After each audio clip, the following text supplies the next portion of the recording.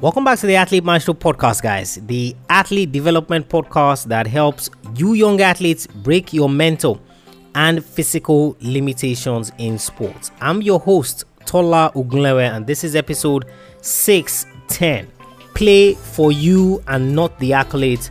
Place paramount importance on your fitness and never be afraid to use your advantage.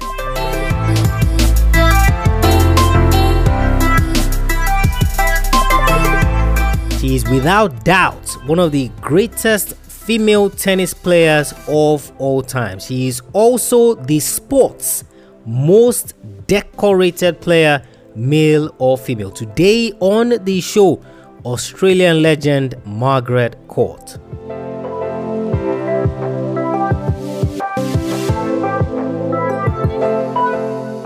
When the record you have in tennis is being hunted down by player after player, then you know you did great in your sport. For the past 3 to 4 years, Serena Williams has been on a quest to gain or to win, if you call it that, the record Grand Slam tally by any tennis player, male or female. Even after she gave birth to her daughter, Alexis, yes, Alexis, that's her name, she resumed that pursuit. You see, the owner of that record is Margaret Court. But before we get to all the records, let's look at how the journey started for her. And of course, it started around the age of 8 when she fell in love with the game. Her relentless approach to her career led her to her first Grand Slam when she was just 17. Though she didn't make much progress, she was only beginning to warm up, because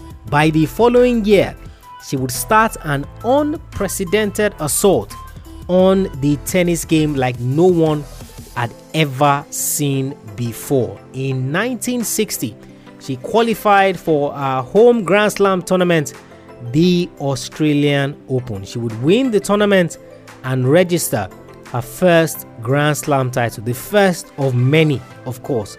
Just like a shark that tasted blood, Margaret was ready to feed, and she wasn't going to let her prey escape. She would win that same Australian Open 7 years in a row. So after she won it the first time, she won it 6 more times. 7 years in a row she won the Australian Open. When all was said and done, she won the Australian Open 11 times. That was the most times that a single Grand Slam had been won by one single player. Of course, that record would ultimately be broken by Rafael Nadal, who won his 12th Roland Garros title, in 2019. But just look at the years that it took for him to break that record. So Margaret Court set her record in 1973.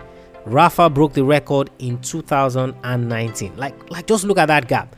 So you might think that, because she was Australian, she fancied the Australian Open more and things like that. Yes, she did.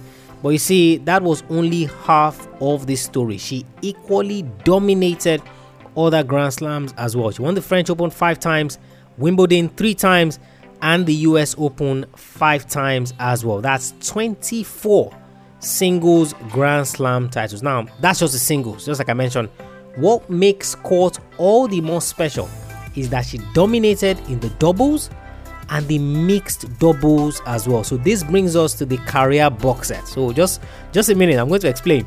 Now, we all know what a career Grand Slam is. So when you win all 4 majors at least once. So in the male game, Nadal has done it, Djokovic has done it, Federer has done it. So they won the Aussie Open, French Open, Wimbledon, and US Open at least once during their career. They did that. You see, a career box set is winning all of those Grand Slams in singles, in doubles, and in mixed doubles as well. Like all of those 4 majors. So let me just be clear. So you win all the 4 majors in singles, you win all the 4 majors in doubles, and then you win all the 4 majors in mixed doubles as well. Like, I see, to make this even better, she did the thing where you win all the Grand Slams in 1 year. She did it across all of those disciplines. So in the singles, I think it was 1970 when she won all the Grand Slams in that year. Now, she did the same thing in doubles. She also did it in mixed doubles as well. Like, do you know how ridiculous that is? Or do you know how special you have to be able to accomplish that? And see, she did all of it despite returning to the sport 3 times after having children. 3 times after having children. What we usually see is that when the women go and they have one, they come back, they play, and then they retire. So Margaret played, went to give birth, came back, went to give birth again, came back, went to give birth again, came back.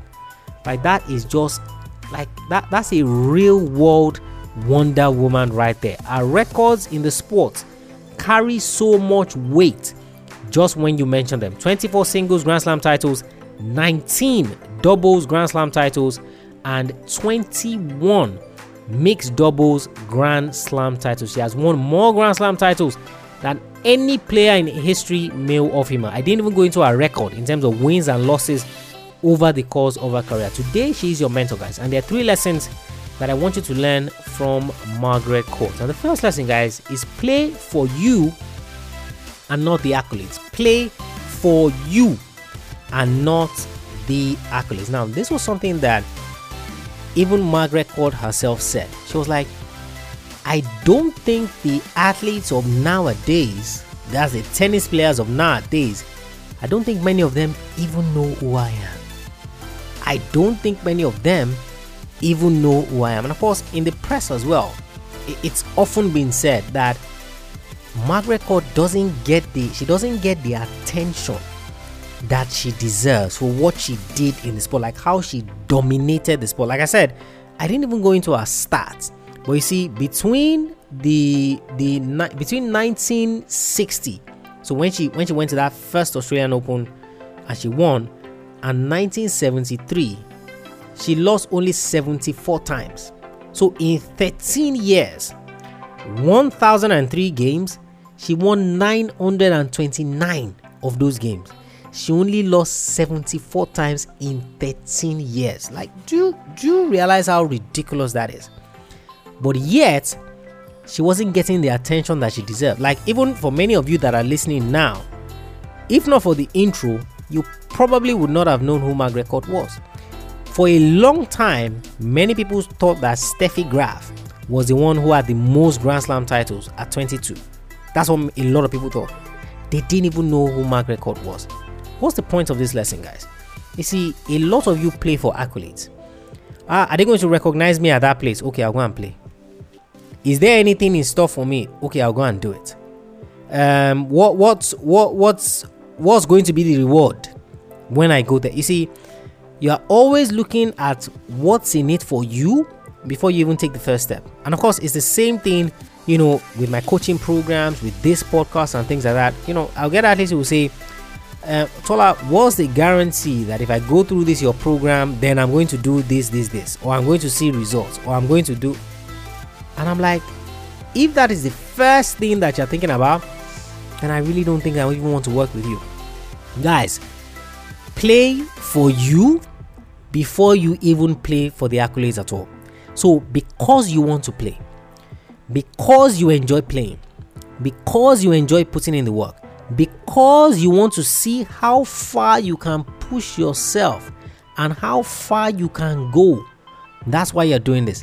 Not necessarily for the accolades and the things that you get. So in the build up to the Conor McGregor and Dustin Poirier fight, right? So a lot of people were asking Conor McGregor, like, why are you back to fighting in the UFC? You are a billionaire by all standards. You have your whiskey that is doing extremely well and things like that. And Conor McGregor says, hey, look, beyond the money, beyond the belts, beyond the adoration of the fans, I just love fighting, because I look at it that when I'm done with my career, what is going to be left is going to be the highlights. So he wants to create highlights for the people that are coming behind him. So even if at a point during his career it was all about the accolades, it was all about what he was going to get, it was all about what was in it for him. You see, he has gotten to that realization point now that it's not about all of that. And you see, that's the first lesson that I want you to learn from Margaret Court. Because if it was about that, then Trust me, Margaret Court should be as upset as she should ever be. Now, I know that there's controversy surrounding her and some of her comments, over the years, but we're looking at Margaret Court, the athlete. Let's leave all of those other things aside. We're looking at her, the athlete, and what she was able to do. You see, play your sport for you. If you play your sport for you, the accolades will come. When Serena Williams began to pursue this record, guess who now began to come into the limelight? Who people were now getting to know of? It was Margaret Court. So she played for herself first. If the accolades were going to come, now when I say accolades, now I'm talking about the adoration of the fans, the popularity and things like that, because definitely she has the medals and the records to show for it. That one is without doubt. She has all of that to show for it. I'm talking about the attention, the adulation of the fans, being in the press. That's what I'm talking about. Play for you first before you even start thinking about that, because if you play for you and you are good at what you do and you succeed at what you do, eventually those accolades will come. That's the first lesson, guys, from Margaret Court. Number 2 lesson is place paramount importance on your fitness. Place paramount importance on your fitness. You see, I've said this multiple times on the podcast that look, it is I don't care the sport it is that you play. There is a fitness element to every sport, just like there's a tactical element. The day that I heard how hard Tiger Woods pushed himself in the gym, that was the day I was like, you mean they do this in golf too? And my first reaction after studying and going through it was like, they play 18 holes in golf. 18 holes in golf. How do you think they're able to do that if they are not fit? There's a fitness element to sports. Now you see, the first thing that people talk about when they talk about Margaret Court was how extremely fit she was. And of course, tennis is one of the most physically demanding sports in the world. So you have players playing for 5 hours, 6 hours. You have the ladies playing for 3 hours, 3.5 hours. It is an extremely demanding sport from the physical perspective. And what Margaret Court did was that she zoned in on strength and endurance, weight circuit and cardio training to ensure that she could outlast anybody on the tennis court. So yes, she could play, but guess what? She added that fitness element to it. And you see, I've said this so many times. You see, even if you don't have the gifts to play your sport, so you're not talented, so to speak, because you're going to see a lot of athletes who they're not talented, but they are playing their sport professionally. It means that they offer something. Go and check a lot of those guys. They are extremely fit. Extremely fit. And you see, this was one of the things that stood Margaret Court in good stead. She took her fitness extremely seriously. She did not play. And this is the 60s and the 70s. So how much more in the 21st century, where you have all these resources, you have all these things that you can use to help yourself get better, to help yourself improve. Guys, you have to place paramount importance on your fitness. And the good thing about fitness is that you can do it anywhere and anytime. During the intro thereabout, I mentioned Cristiano Ronaldo, and I also mentioned LeBron James, or maybe it was a previous episode of the show that I mentioned those two guys, and how the reason they've been able to stay so long in their sport is because of their fitness regimen. So everyone sees Cristiano Ronaldo now, you're like, oh, he's a physical specimen. Look at his abs, look at his this, look at his that. How do you think he's able to do that? It's his fitness. You look at LeBron James as well, year 18 in the league. You see him always, constantly in the gym. What is he doing? It is his fitness. You see, guys, if fitness is sorted out in your sport, you see all the things that your brain wants to do, it will be able to do because your body can withstand.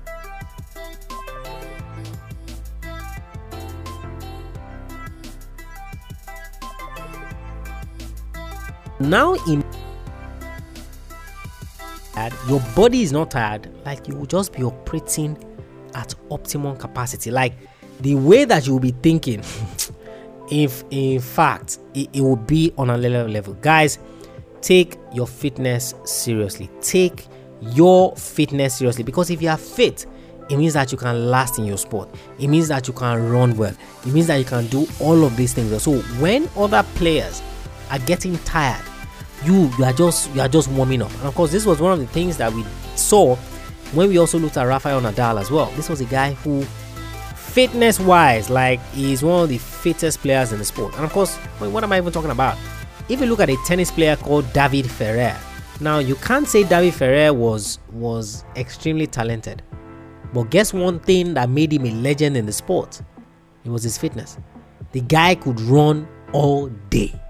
He could run all day. So when he added the other little elements to his game, he ensured that he could outlast his opponent. Second lesson, guys, from Margaret Court: pay paramount importance to your fitness. Place paramount importance on your fitness. And of course, the final lesson is never be afraid to use your advantage. Never be afraid to use your advantage. You see, there's something that happens in the world of sports where when you have an advantage, you kind of feel like it's unfair to use it over your opponent.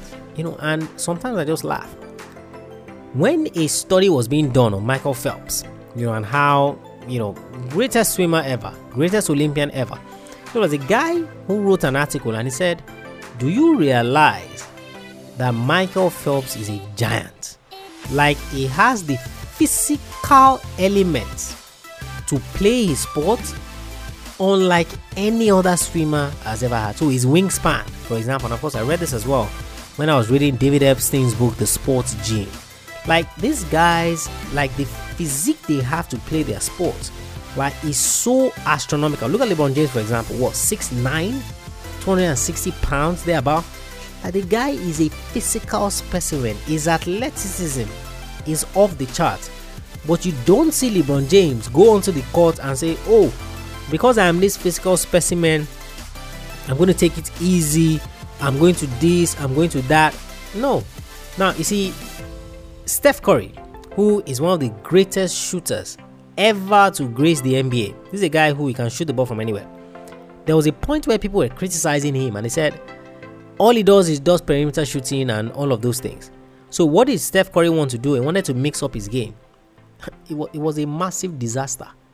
Why did he have to succumb to what other people were saying? What was his advantage, which was his ability to shoot the ball from anywhere? He decided to use it and he returned to doing what he knew how to do best. Let's come back to Margaret Court. Now, you see, Margaret Court as well, so she was nicknamed the Arm because of how long her arms were. Like, literally, her arms were so long. Guess what was the favorite part of her game? Volleying. Why do you think volleying was favorite part of her game? Because when she comes to the net, she almost entirely covers the whole thing. So it's impossible for you to hit a pass over her. Guys, you see, your advantage is your advantage. It is what you have. You did not necessarily ask to be given that advantage, and you did not cheat to get that advantage. Never be afraid to use your advantage in your sport. You are tall in football. Why would you not love heading the ball? Peter Crouch, for example. Yes, he worked on other parts of his game, but give me the ball in the air. Let me knock the ball in. If that is the advantage that you have. So Margaret Court didn't say, oh, because a lot of the women, at the time, they were short, they didn't have long wingspans, they didn't have long arms, and maybe it would be unfair for me to use. Absolutely not. Absolutely not. You're not in your sport for sentimental reasons. You are in your sport to do what? To win, to achieve the goals that you have set for yourself. Never be afraid to use your advantage. As long as it's not cheating, never be afraid to use your advantage. Let me repeat that. Never be afraid to use your advantage. Whatever that advantage is, never be afraid to use it. Athlete Maestro, guys, episode 610, Margaret Court. Play for you and not the accolades. place paramount importance on your fitness and never be afraid to use your advantage. Never be afraid to use your advantage. If you enjoyed this episode, guys, share it with every athlete that you know. That's the mission that we are on now, to get the message into the ears of as many athletes as we can, to ensure that they learn how to break their mental and physical limitations in sports. So if you enjoy this, please share it on all social media platforms. Of course, don't forget to leave us a rating and review. What your rating and review will do is that it will help other athletes find the podcast and know that this is a worthwhile resource they can use as they chase their goals in sports. So if you don't know how to do that, head over to athletemaestro.com/subscribe. athletemaestro.com/subscribe. So you will learn how to subscribe. You would also learn how to leave a rating and review. And of course, if you have any questions whatsoever, send me a mail, tola@athletemaestro.com. If you missed last week's episode with Jay Demerit, I don't know what you're doing. Like, I literally don't know what you're doing. You have to go back and listen to that episode. I'll catch you guys on the next episode of the show. Remember, knowing is not enough, you must apply. Willing is not enough, you must do. And just go out there, learn all the lessons you can from Margaret Court. I want you to go out there. I want you to be a maestro today and every single day.